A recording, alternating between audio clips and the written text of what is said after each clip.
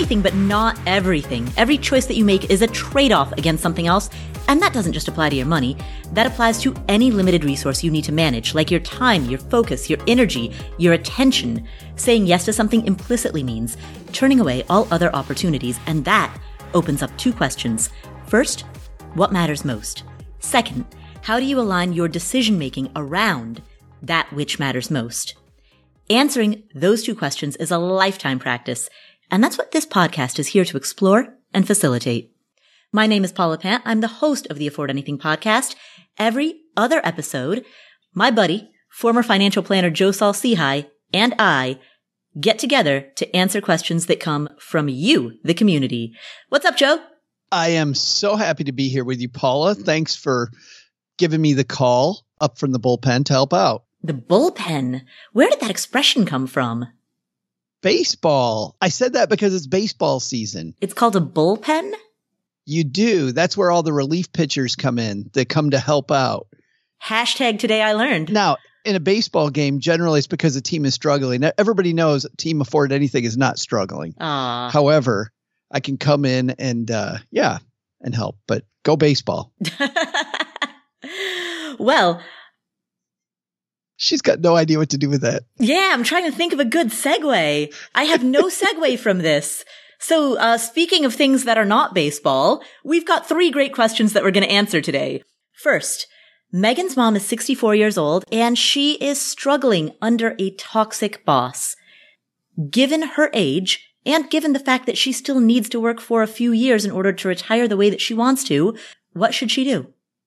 Ellen has a 20-year-old son with physical and developmental disabilities. Her other child, who is currently 21, will need to look after him for the rest of their lives. How should Ellen plan to leave assets behind? How should she handle inheritance, estate planning, and the financial legacy that she leaves behind? Finally, Joe wants to start working part-time in 4 years and fully retire 4 years after that. He's worried that he's investing too aggressively given his looming retirement dates. Is he? We're going to tackle all of these questions right now, starting with Megan. Hi, Paula and Joe. I actually have a question on behalf of my mom. She's currently working in the C-suite of a very well-known real estate company and has been in that position for 18 years. She's had a pretty good relationship with her boss during this time, with a few ups and downs here and there. But within the past 2 years, his attitude towards her and her department has sharply declined. So much so that he has become a classic toxic boss. He bullies and belittles to the point my mom has a heart attack if even an email is sent by mistake. This attitude also led to her receiving the worst end-of-year evaluation she's ever had and no raise. She's worried he is pushing her out. Now, as a 35-year-old, I know what I would do, leave ASAP. But my mom is 64 and had planned on retiring at this company. She still needs a few more earning years to retire the way she'd like. The traditional advice of leave toxic jobs and bosses immediately doesn't really work in her case. She isn't keen on having to learn a whole new job only to leave a few years later. Plus, she has so many other fantastic relationships with the people she works with. As for my question, it's not really a question. It's more that we'd love to hear yours and Joe's thoughts on this situation.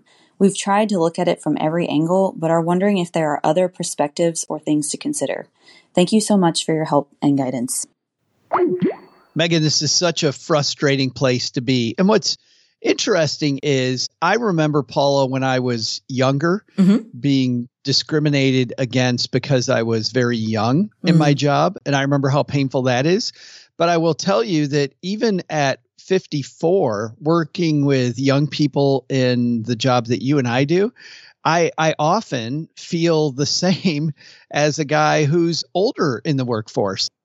I can't tell you the number of times just the past few years that I feel ageist comments. Is that what it is? Or like, you're too old to understand this thing. And it's weird because I don't really feel like I'm that old a person. So I can already empathize, not yet sympathize, but can definitely empathize with her mom's pain. And hey, I just want to work for a few more years. I've liked working in a place and I'm not being treated well. I think this is a philosophical question, much more than a tactical question, because I don't know that there's an answer tactically about what to do. You stay and you get your psyche beaten on every day, which doesn't make life fun for the next few years. And you just try to wait it out. And I can just imagine how much the rest of 2022, 2023, and 2024 will absolutely stink if she does that.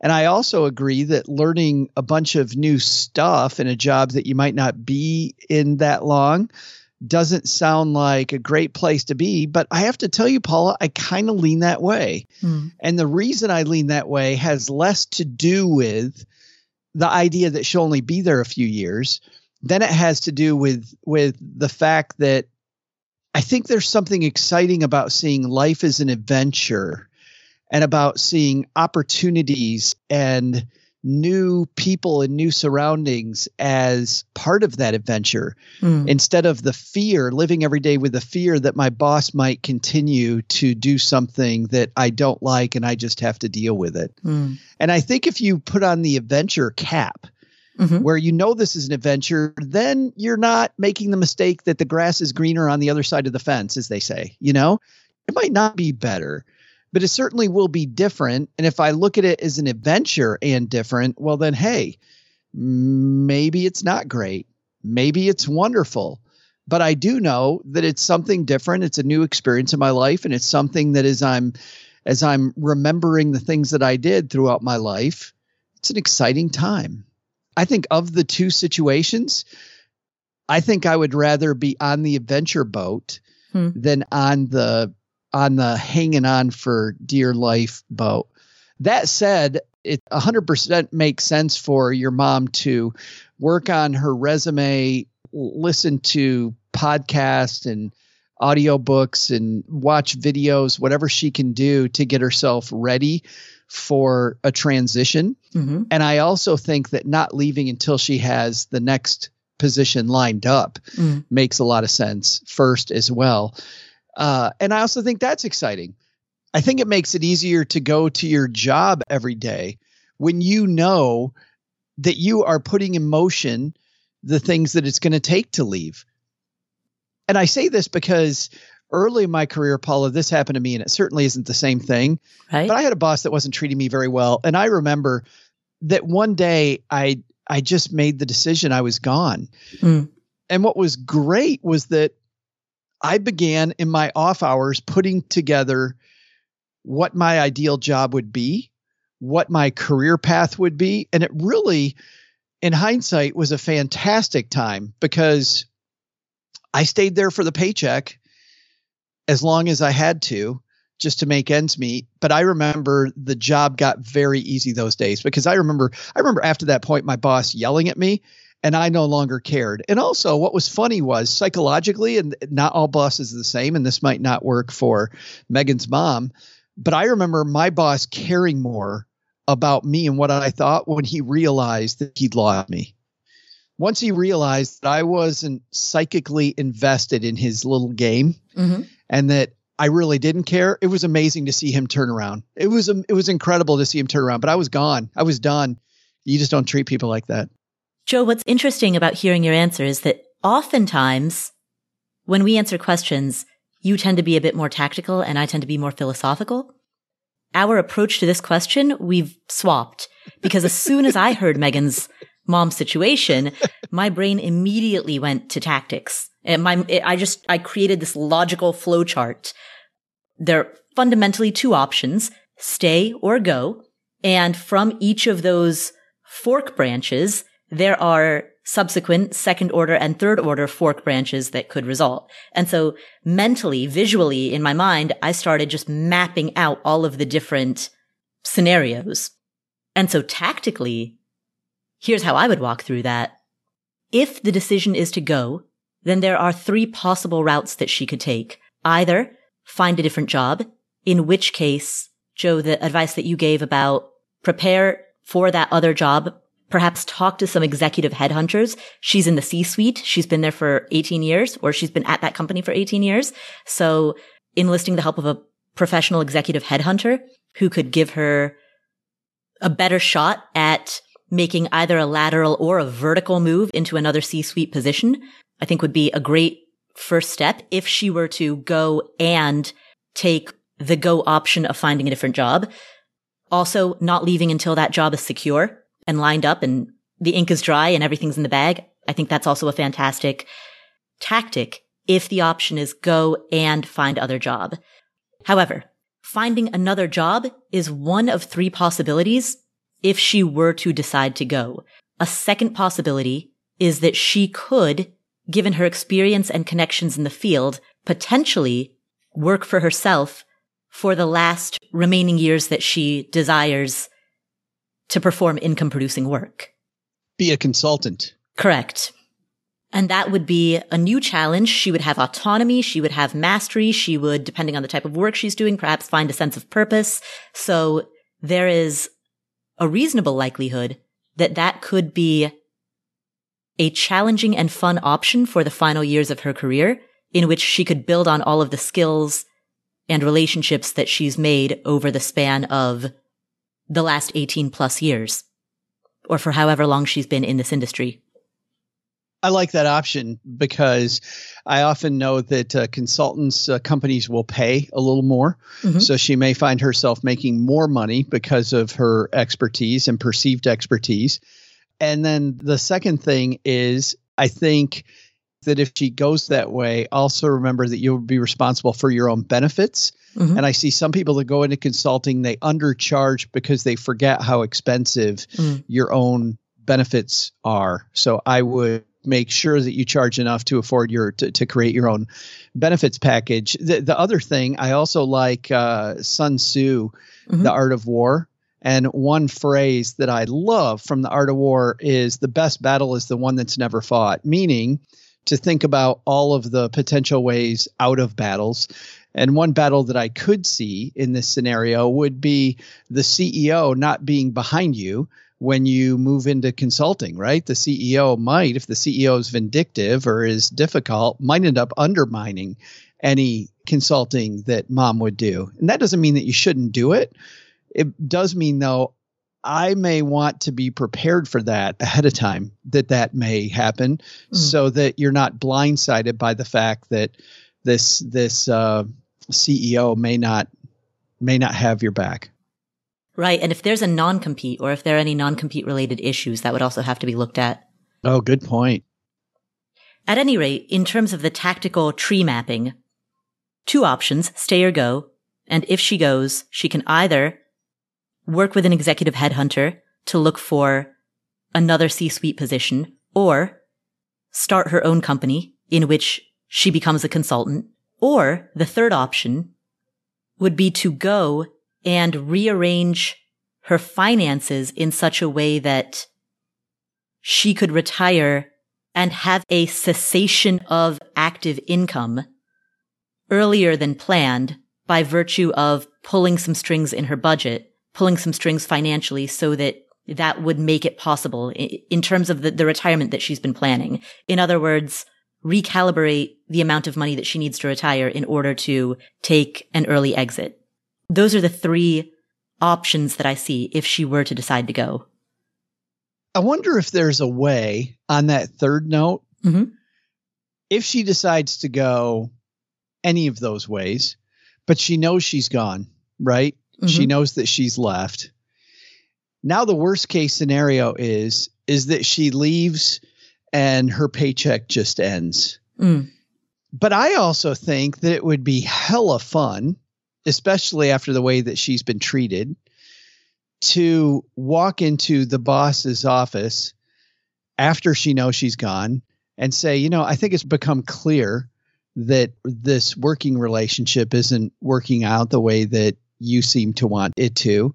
I know that there's some projects that you may be thinking about or want done, and I would be happy to move out of the way if you offered me a severance package. Let's start talking about maybe a severance package where you and I work together in a way that is mutually beneficial. So ask for compensation for an early exit. Ask for compensation. And if she's already at no and she's okay with no, right, then there's nothing to lose. And I think the CEO might go for that. I remember times that would happen with clients of mine, and it was always an exciting strategy to try. And I can't think of a time, Paula, when my client didn't get money. So it worked every time to one extent or another. It either worked every time or the boss woke up and the person decided to stay. Oh, that's excellent. Because it forced a discussion about the working relationship that they had and why they had that relationship. That's excellent. And that actually segues perfectly into the alternate tree branch fork, right? If she stays. Because what struck me when I heard Megan's question is that her mom has been at this company for 18 years, and for the majority of that time, she's had a very good experience. She's enjoyed it. She continues to enjoy the colleagues that she works with, so it seems as though there's only one person at this company whose behavior is driving this dilemma. But absent that one person, it seems as though all of the conditions otherwise are in place for her mom to enjoy this work. So it doesn't seem to me as though this is a done deal. In other words, I think this might be salvageable. It could be that the boss has no idea that their behavior has changed. Perhaps something happened in the boss's life that is impacting their mood or is curtailing their situational awareness, and they might not know that there's a problem. Or at least they might not know the severity of the problem. So if her mom were to stay, addressing this issue directly with the boss and pointing to specific examples of times when she has felt disrespected and comparing those to specific positive examples of things that happened with that same person in the more distant past, right? 7 years ago, if X had happened, you would have responded with Y. But these days, if X happens, you respond with Z, right? Drawing that contrast between how things were versus how things are, and drawing a line in the sand to say, I want you to understand the severity of the issue. I think that might be the communication that's necessary for the relationship to improve if she were to decide to stay. Yeah, solving the communication problem is so difficult, especially for you and I, because we don't have any real true insight into what causing the friction. Because often that's going to be how you respond is going to be based on, I think, a much more granular set of circumstances. But just remembering to think from your boss's point of view, like what could be upsetting them now that isn't what didn't upset them before. Right. Like what is it? What is going on? And you know what? And a place that often you find is a problem is maybe there are things going on with the board of directors. Maybe there are things going on that you can't know.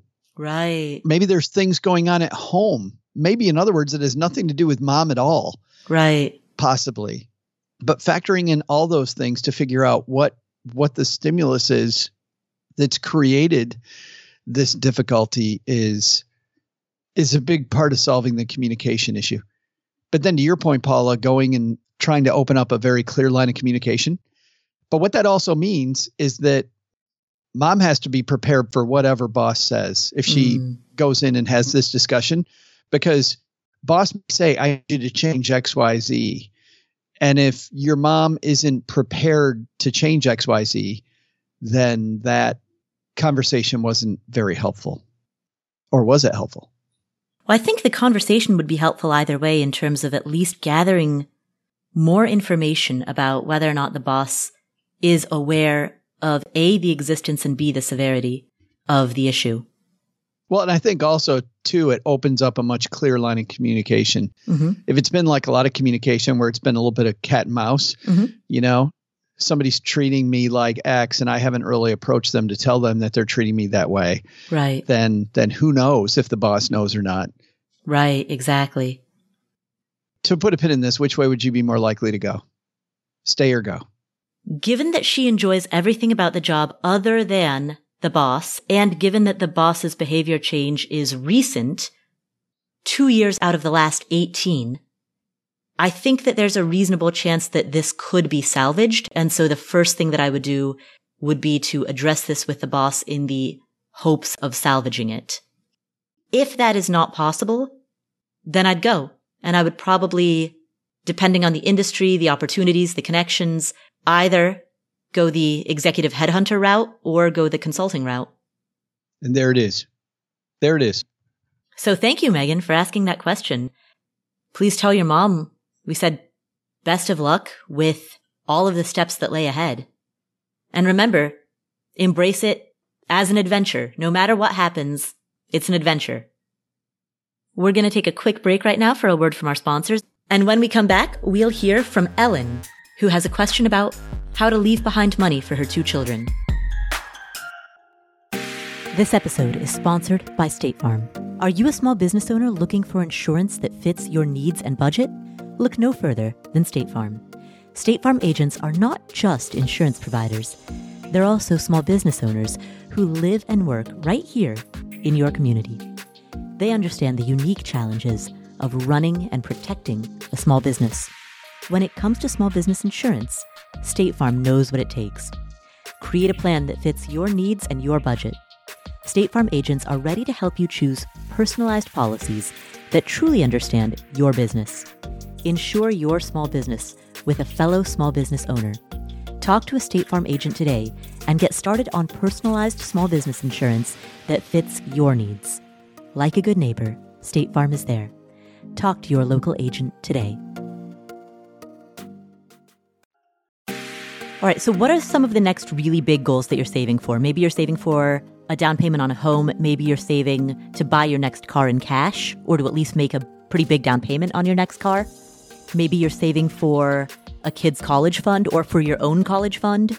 Well, there's an app called Monarch that makes it easy to help you reach your financial goals. In fact, the Wall Street Journal named it the best app for growing your savings. Monarch is the top-rated all-in-one personal finance app. It gives you a comprehensive view of all your accounts, investments, transactions, and more. Create custom budgets, track progress toward financial goals, and collaborate with your partner. And now get an extended 30-day free trial when you go to monarchmoney.com/Paula. Monarch has a very simple, intuitive design. They have loads of built-in features that help you collaborate with your spouse or partner, with your financial advisor. You can invite them to your account at no extra cost. They'll get their own login info and a joint view of all of your finances. You can customize it to look exactly like you want it to look like. You can customize the types of notifications that you get. I've set mine up so that I only see the big ticket stuff. I personally don't want to see the little things. I just want to see big ticket items. So I've set up my notifications accordingly, but you can do it however you prefer. You can change the layout of your dashboard. You can make it your own. And Monarch will never sell your data to third parties or show you ads. After trying out Monarch for myself, I understand why it's the top-rated personal finance app. And right now, listeners of this show will get an extended 30-day free trial when you go to monarchmoney.com/Paula. That's monarchmoney.com/Paula for your extended 30-day free trial.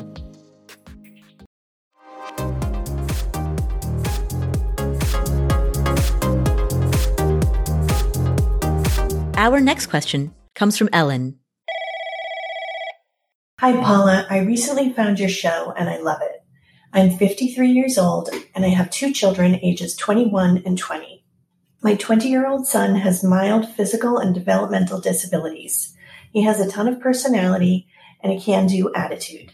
He graduated from high school and is now attending a university that has a program for students with learning disabilities. He is not excelling academically, and it remains to be seen whether he will continue, but he is enjoying it and is learning to live more independently. He held a part-time job at a retail store this past summer, greeting customers and doing tasks to support the cashiers, and he loved it. He will need financial support and general guidance throughout his life. After college, an ideal living situation would be an apartment with roommates near my ex-husband and I, so we can help him with grocery shopping and other tasks. However, our area is expensive, so it makes more sense financially for him to live with one of us. I have thought about creating a special needs trust for him, but the topic is confusing to me. I also recently learned about ABLE accounts, which could be helpful as a way that he can save money that he earns, and his dad and I can contribute as well. My older child is studying computer programming, is naturally a saver and has an interest in personal finance. They are transgender and I worry about their safety. I can't protect them from physical harm, but I can create a financial buffer for them. I'd like to leave assets to them as well as to my son. Additionally, they will be the one providing guidance to their brother when their dad and I are gone. I own a 2-family house and live in one unit and rent out the other. I own another 2-family in the much less expensive city where my older child attends college. I also have money in retirement accounts. What are your thoughts on how best to create financial security for both of my children? Thanks so much, Paula and Joe. Ellen, thank you so much for asking that question. Huge kudos to you for all of the thought and planning that you are putting into such an important question or set of questions. I love that you're thinking decades ahead. You're taking it very seriously. You're gathering as much information as you can. You're examining all of your options. I love the approach that you're taking, and I want to commend you for that. Now let's get into the substance of your question because there's a lot to discuss. First, what struck me immediately when I heard your question is that your older child is studying computer programming, interested in personal finance, and naturally a saver. Given those 3 attributes, it seems as though your older child will financially be okay on their own. And so when it comes to prioritizing how to direct your assets and how to direct the financial legacy that you leave behind, prioritizing your younger child is where I would put the emphasis. And to that extent, both special needs trusts and ABLE accounts are good options. And Joe, I know you've been interested in ABLE accounts. I have been, because not only have there been some special needs situations in my own family, but I know that these rules have changed. And I was a guest on a couple of podcasts recently where we were discussing this stuff. And what's fascinating to me is how simple the idea of an ABLE account really is. It's frustrating because it's yet another account, but really the way to think about it, Paula, is a lot like a 529 plan. In fact, the rule for an ABLE account is Rule 529A, which means it is a 529 account, but it's just a different type of 529 account. And also, if the beneficiary is the same, you can move money from a traditional 529 account into an ABLE account. So for her son that has special needs and he's in school, if there's too much money there for education purposes in a 529, that can be moved into the ABLE account, which is really neat. The frustrating thing, of course, about a 529 is also frustrating about ABLE accounts, which are that you're saving into these accounts, and nearly every state has one. There aren't as many ABLE accounts out there as there are 529 plans, but there are still a lot. Most states have one. And much like 529 plans, you don't have to live in the state to be eligible to use their product, which means you have a lot of choices out there for ABLE accounts. However, they all follow the same rules, which are universal. You can save $16,000 into an ABLE account. Eligible expenses are things that help with healthcare, with food, with housing. There's a list of qualified expenses that people using ABLE accounts can take out and have it be a qualified expense. And it's qualified the same way as a 529 plan. It's the interest that it makes, the gains that the investments inside make. All those are tax-free when you pull them out for qualified expenses. So ABLE accounts are a really attractive way, Paula, to pay for healthcare expenses, for food, and for housing in Ellen's situation. And in Ellen's situation, assuming they have sufficient money to do it, Joe, would you recommend that they have both an ABLE account and a special needs trust, direct the first $16,000 annually towards the ABLE account, and then any additional money that they want to leave for their younger son, they put into a special needs trust?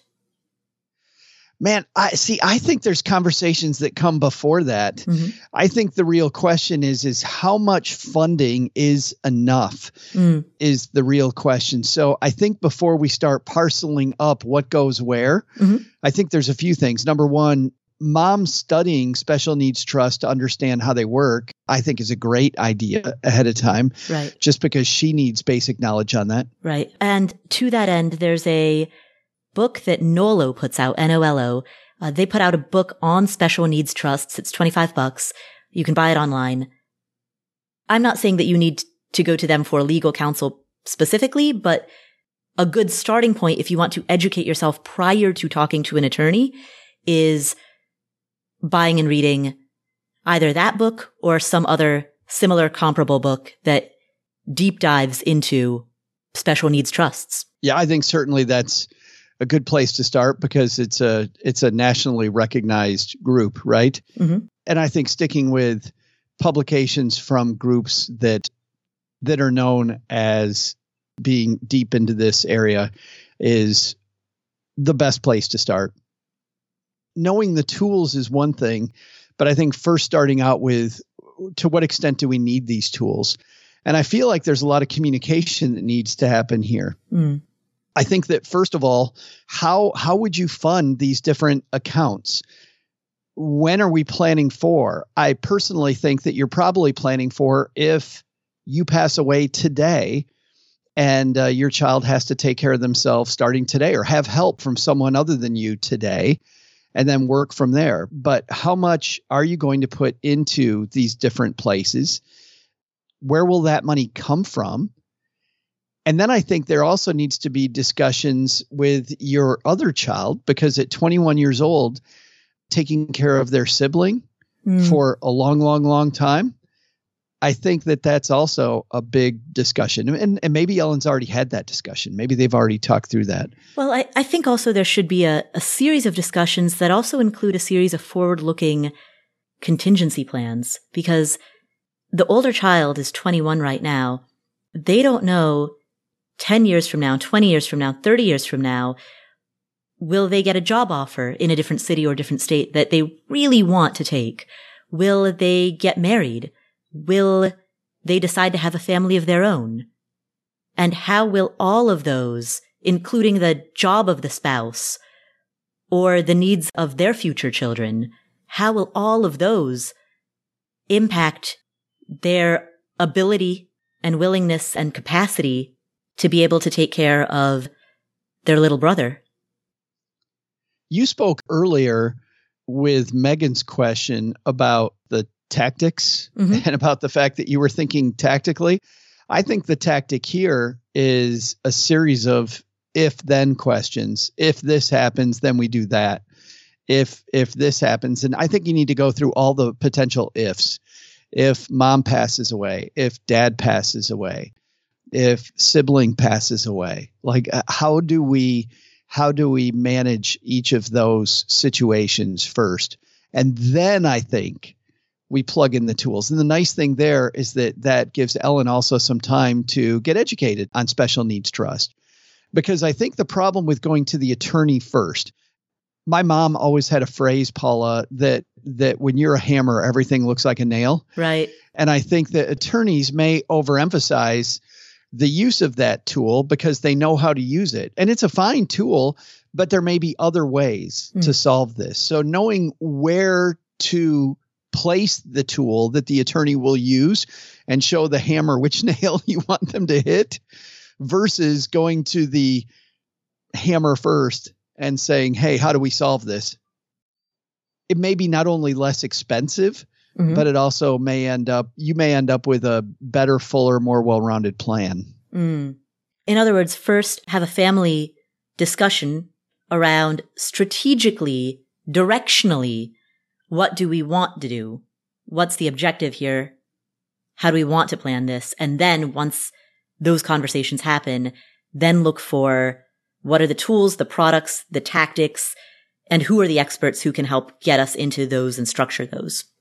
And that, Paula, brings up another thought that I have, which is, I think, a really powerful one, not just for this, because this is a topic that doesn't apply to our entire audience, but the answer does apply to how you think about problems. In this case, and I just thought of this, and by the way, I always have this thought too late, and I know many people do that even know this tactic. Ask the question who, not how. ask who, not how. Meaning, I actually know this community is very small. When you have a child with special needs, you know other parents that have special needs children. You know parents that may be further down the road than you. And if you don't, I bet that Ellen knows people who know people that know those people. And I would want to talk to people that are further down the road in their planning than Ellen is. Don't get me wrong, asking how special needs trusts work is fine, and getting educated on those is fine. I think even more valuable is asking, who are some families who may have been through the things that I'm facing, and how did they face them? What did they do well, and what did they regret? Is a powerful and time-saving thing to do. I love that, Joe. And to also make more explicit the idea that we were discussing that led into that, the idea about the distinction between strategy, tactics, and tools, the way that I think of it, and I said this recently in an interview that I gave, I imagine it like a tree. And at the root level of the tree are your values. The tree itself, that tree trunk stemming up from the roots, represents at the bottom of the trunk, the base of that tree, your philosophy on life, which stems from your values. And as you move up the tree, that then flows into your objectives. What goals, what future, what vision do you want to create? From there, the branches, the beginnings of the branches turn into strategy. And then as those branches, the main limbs iterate out into smaller branches, those smaller branches from the big limbs turn into your tactics. And then at that surface level, the leaves on the tree, those are the products that you actually use. The tools, the products, the most visible, most obvious, most public facing, and yet least foundational components of the whole deal. And so oftentimes when people start with a question about product, and we see this often when people call in and say, what's the best app to use for budgeting? Or what's the best type of account to use for retirement planning, right? People often start with questions related to products, but products are the leaves of the tree. They are the last things to form after the root structure, the tree trunk, the limbs, the branches are already in place. And so in this particular case, Ellen, I think you've got the values, you've got the philosophy, you know the objective, you've articulated the objective very clearly. So that tree trunk is already in place. I think now, to echo what Joe said, the strategy of what are the various if-thens in terms of legacy planning? What happens if your older child at some point in their life isn't able to care for your younger child? What happens if your younger child outlives your older child by decades? What are the plans for handling these if-then scenarios?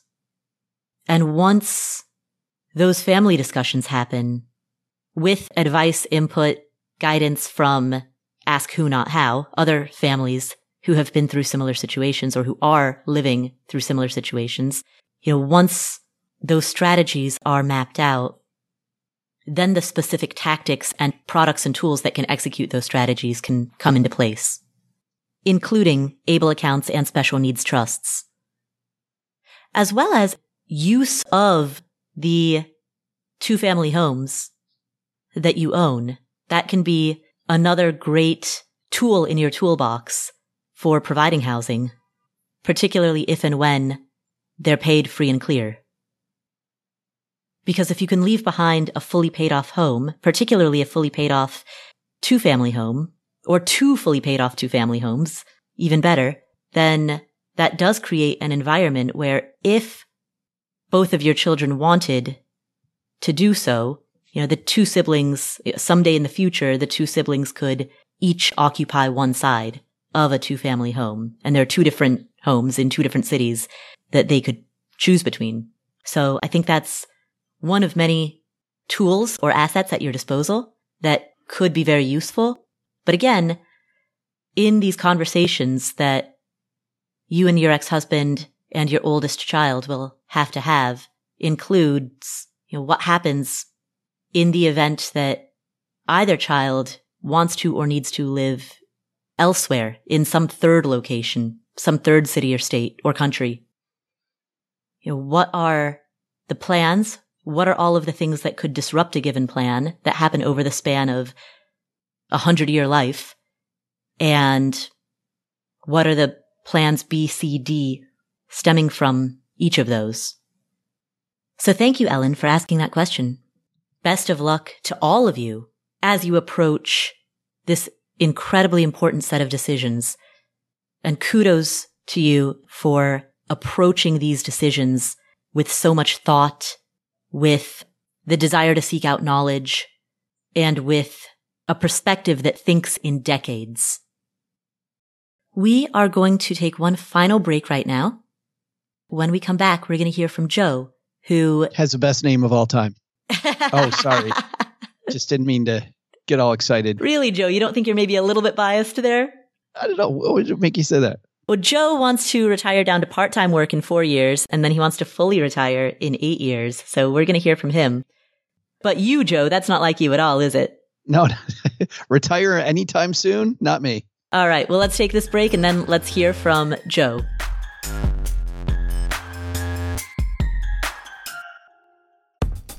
We're driven by the search for better, but when it comes to hiring, the best way to search for a candidate isn't to search, it's to match. And you can do that with Indeed. Indeed is a matching and hiring platform that has over 350 million global monthly visitors. It allows you to schedule, screen, and message so that you can connect with candidates faster. And beyond just hiring faster, 93% of employers agree that Indeed delivers the highest quality matches compared to other job sites. They leverage over 140 million qualifications and preferences every day, which means Indeed's matching engine is constantly learning from your preferences. Whenever I hire somebody inside of Afford Anything, I'm doing so because we are already overloaded with work. We have way too much on our plates, and so we need to hire so that somebody can start taking some of that stuff off of our plates. But hiring itself is added workload on top of already busy workload. So it's great to have a platform like Indeed that helps you hire faster and find higher quality matches. And listeners of this show will get a $75 sponsored job credit to get your jobs more visibility at Indeed.com/Paula. Just go to Indeed.com/Paula right now and support our show by saying you heard about Indeed on this podcast. Indeed.com/Paula. Terms and conditions apply. Need to hire? You need Indeed. 10 seconds on the clock. How many things can you name that are always growing? Like your hair, your net worth, I hope. Your income, your investment portfolio. Again, I hope. Hey, how about the revenue in the business that you run on Shopify? Shopify is the global commerce platform that helps you sell at every stage of your business, whether you just started or whether you've been in business for 10 years. Whether you're selling accounting textbooks or windshield wiper repair kits, and whether you're selling in person or online. If you're online, know that Shopify has the internet's best converting checkout, 36% better on average compared to other leading commerce platforms. And you can leverage AI with Shopify Magic, an AI-powered all-star. Now, what I like about Shopify is that it's there for you whether you are just beginning or whether you are doing your first million in revenue, your first dollar to your first million plus. Shopify powers 10% of all e-commerce in the US. They have award-winning help. And businesses that grow with Shopify. So sign up for a $1 per month trial period at shopify.com/Paula, all lowercase. Go to shopify.com/Paula now to grow your business, no matter what stage you're in. Shopify.com/Paula.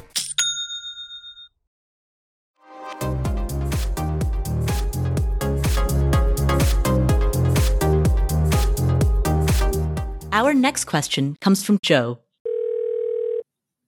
Hello, Paula. My name is Joe, and I'm a longtime listener and appreciate all of your service you provide. I'll start with my numbers and finish with my questions.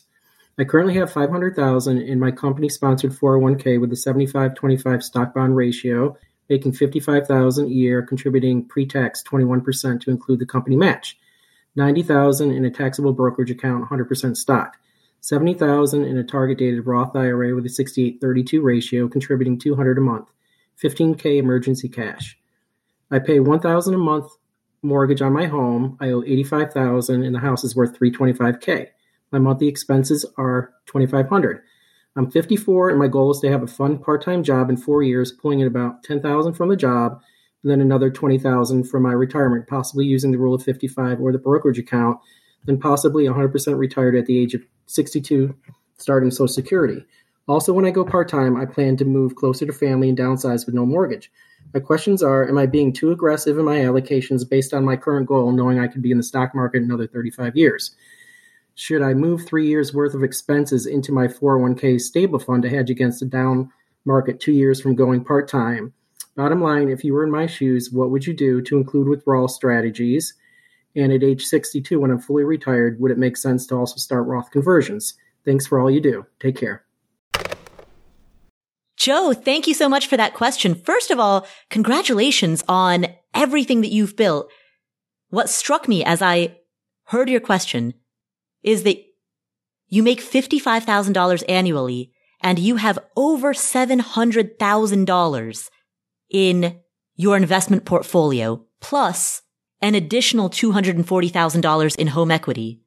So you are the definition of the millionaire next door. On an income of $55,000 a year, you have amassed a net worth that's 7 figures. And you've done it by age 54. That's very young. So huge congratulations to you for your incredible savings rate, your attention to your finances, for everything that you've built. That's absolutely fantastic. And I hope that anyone who's listening who's in their 20s right now or 30s or 40s takes inspiration from hearing your numbers and your story. So thank you for sharing that with us. To your question, and this is largely a matter of opinion, but I don't feel as though you're being too aggressive in your allocation, given a few factors. Number one, given the fact that you have very little risk in other elements of your life. Based on your question, it sounds as though you have no debt other than an extremely reasonable mortgage. It doesn't sound as though you have any dependents or anyone who's relying on you for their cost of living. It seems as though you have the capacity to take on slightly elevated risk, and it seems as though you are well versed enough in personal finance to have an educated and experienced degree of risk tolerance, meaning oftentimes people overestimate their risk tolerance, and then when the recession hits, they convert paper losses into real losses and learn the hard way that their risk tolerance is not as high as they thought it was. But the vibe I get based on the question that you asked, it seems as though your risk tolerance has probably been tested through a few downturns in the past. And you probably, I'm guessing, have a fairly realistic assessment of how well you can withstand the volatility. That said, I think moving, if not 3 years, at least 1.5 to 2 years worth of expenses into cash or cash equivalents before you fully retire could help soften sequence of returns risk. And for a deeper discussion on sequence of returns risk and the wisdom of making your portfolio more conservative at the point of retirement and then making it more aggressive a few years after your initial retirement, for a deeper conversation on that, listen to our episode with Dr. Wade Pfau. He is a retirement researcher who specializes, among other things, in sequence of returns risk. He's been on this podcast a few times, but I would recommend episode number 119. You can access it at affordanything.com/episode 119. And also, if you have the time, check out episode 271, affordanything.com/episode 271. You know, as much as I detest all of the pet names that people give to a lot of these states of being when it comes to our financial journey, I would say, and I may throw up in my mouth a little bit as I say this, that Joe is Coast Fire at this point. Right. But what that truly means is that he has enough money. We just need to have it double one more time, Joe. If it doubles one more time, you have more than enough, way, way, way more than enough money. So I think at this point in the plan, I would just give yourself the freedom to get more conservative with your plan, meaning to increase the probability that your need for a large stream of income is less. So I think, Paula, what I would do would be to shift from a time of aggressively saving like he has been to a time of aggressively paying off that mortgage. Mm-hmm. Because even though I'm sure, Joe, that mortgage is at a low interest rate and it may be beatable, I just think that getting rid of that monthly payment every month is going to lock in for you such a high percentage of what you spend every month. And you've done such a nice job of saving up to this point. I think that locks it down between the inevitable compounding of your money over time and the fact that you'll need less every month is going to make this magical scenario that you're looking for. So I think if you're getting the match at work, still contribute to the match. But then I think I would find a way to get rid of that mortgage as fast as I possibly can. Right. It struck me when I heard his question that he spends $2,500 a month, $1,000 of which is his mortgage payment.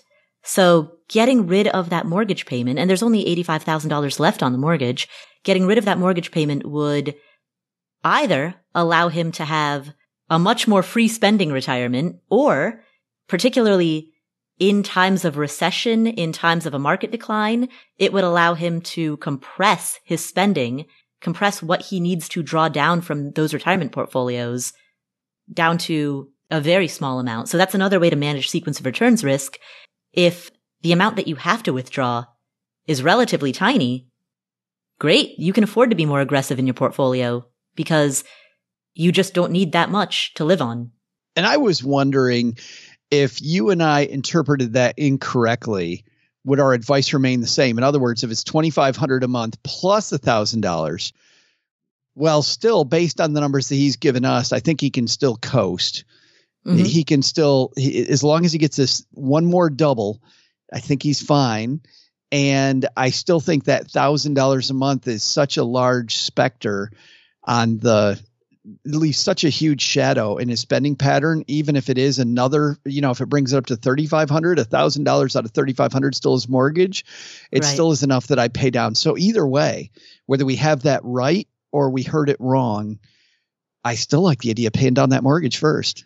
Right. And just to explain what we mean by one more doubling, in the world of compounding interest, there are periods of time required for your money to double. And there is a shorthand, it's called the Rule of 72, which states that 72 divided by the rate of return that you're getting on your investments equals the number of years it will take for your money to double. So if you are getting an 8% return on your investments, it would take 9 years for your money to double. If you're getting a 9% return, it would take 8 years.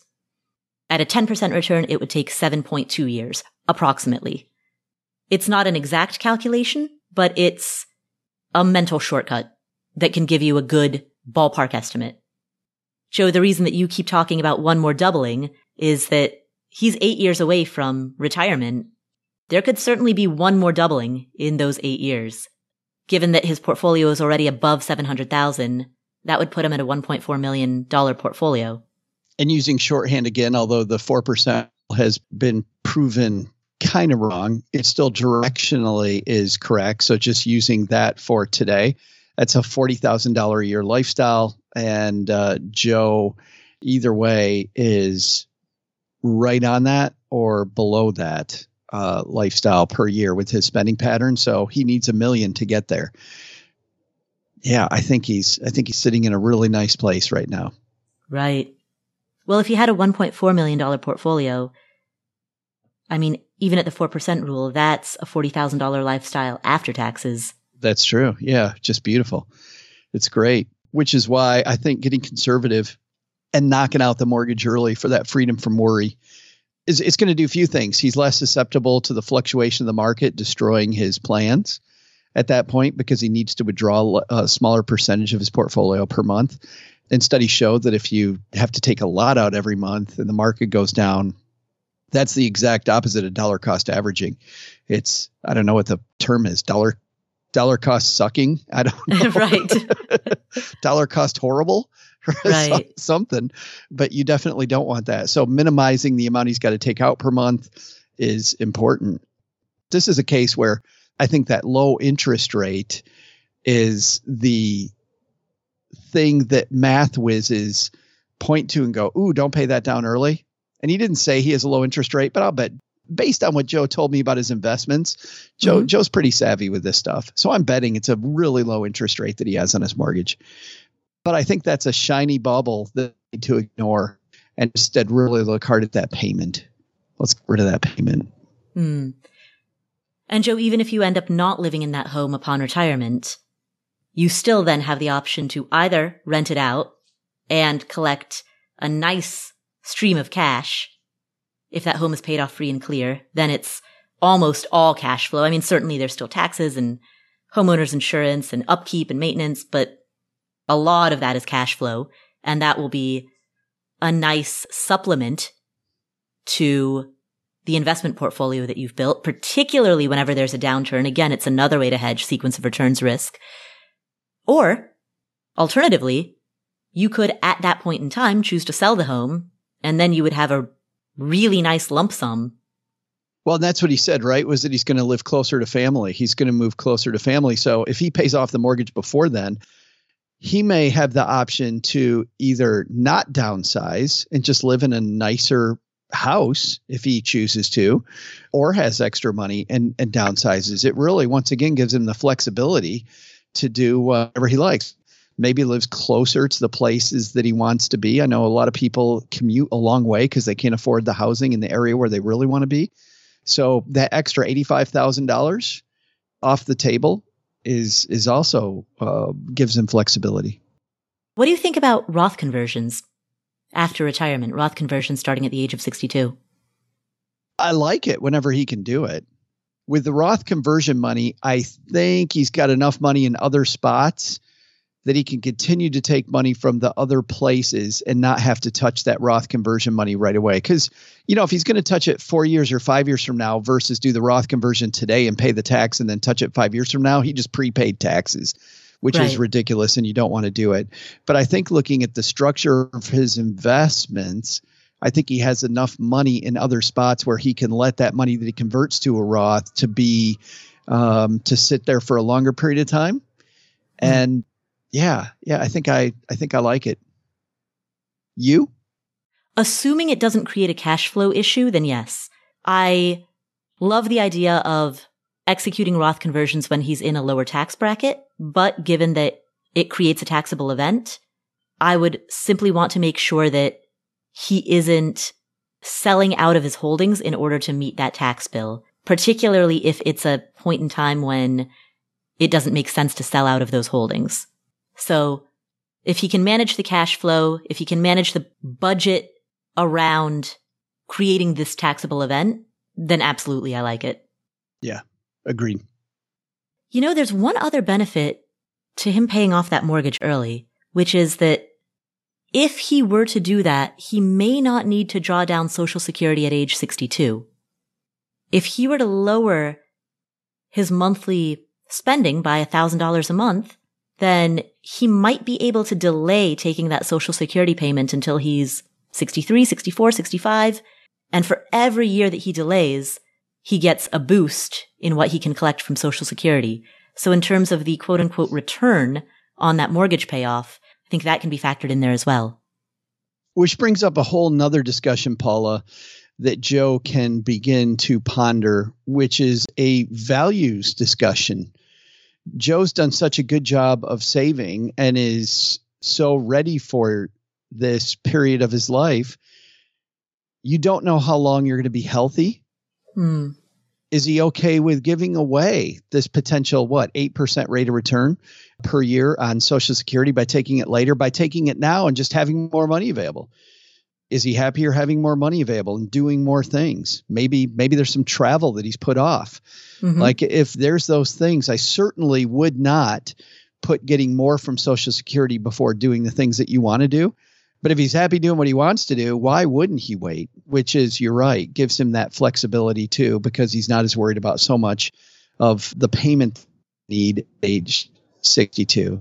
So I think those values-based discussions are the really fun ones. Those are the great ones.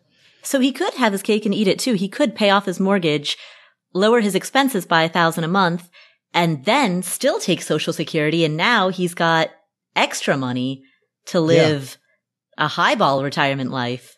Bucket list time, Joe. Yeah. It's bucket list time. Let's go get the bucket list stuff, which is great. I mean, those were always the most exciting financial planning cases I worked on.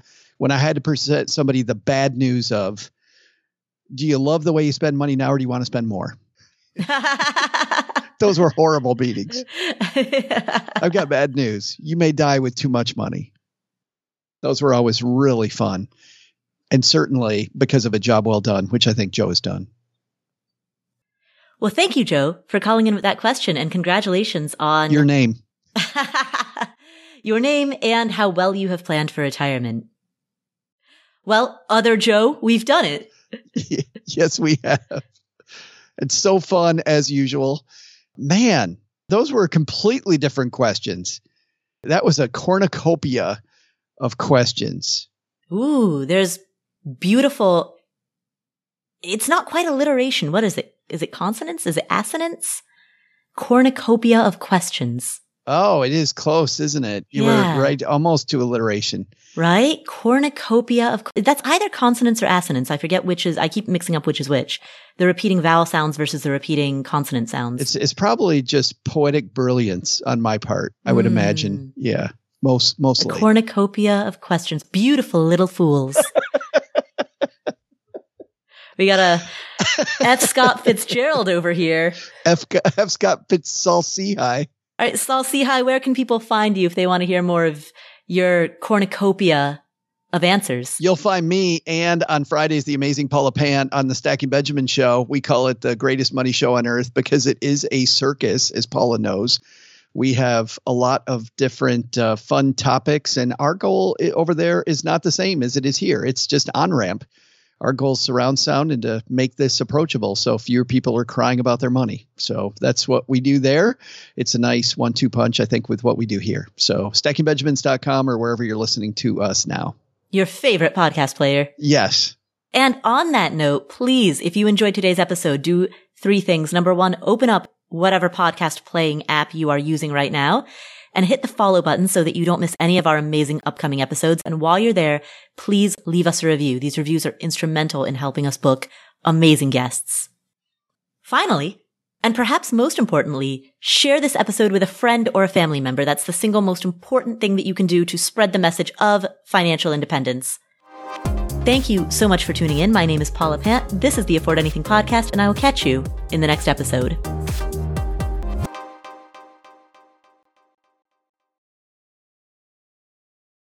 Here is an important disclaimer. There's a distinction between financial media and financial advice. Financial media includes everything that you read on the internet, hear on a podcast, see on social media that relates to finance. All of this is financial media. That includes the Afford Anything podcast, this podcast, as well as everything Afford Anything produces. And financial media is not a regulated industry. There are no licensure requirements. There are no mandatory credentials. There's no oversight board or review board. The financial media, including this show, is fundamentally part of the media. And the media is never a substitute for professional advice. That means anytime you make a financial decision or a tax decision or a business decision, anytime you make any type of decision, you should be consulting with licensed credential experts, including but not limited to attorneys, tax professionals, certified financial planners, or certified financial advisors. Always, always, always consult with them before you make any decision. Never use anything in the financial media, and that includes this show, and that includes everything that I say and do.